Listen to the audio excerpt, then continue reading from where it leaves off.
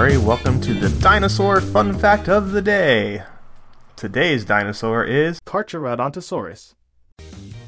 Carcharodontosaurus was a giant carnivorous dinosaur of the Cretaceous period, millions of years ago. It was about 13 meters long and had a weight of about 6 tons.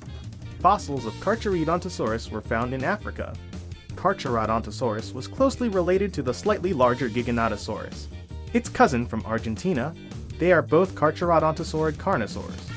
Recent discoveries of Carcharodontosaurus put its adult length at 44 feet, making it the largest carnivorous dinosaur in Africa, after Spinosaurus. Only 2 Carcharodontosaurus fossils have been found. 2 teeth were found in the 1920s. Other parts were found in Egypt in the 1930s.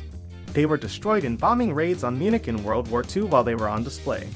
In 1924, 2 teeth were found in the continental intercalare of Algeria, showing what were at the time unique characteristics.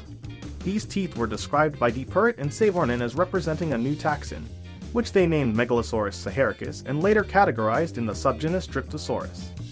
Some years later, paleontologist Ernst Stromer described the remains of a partial skull and skeleton from Cenomanian-aged rocks in the Bahariya Formation of Egypt. Don't forget to tell your parents to send us their suggestions and yours to @TheJimmyMurray on Twitter.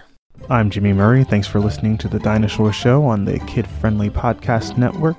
Music by Kevin MacLeod. Executive producer Chris Kremitzos.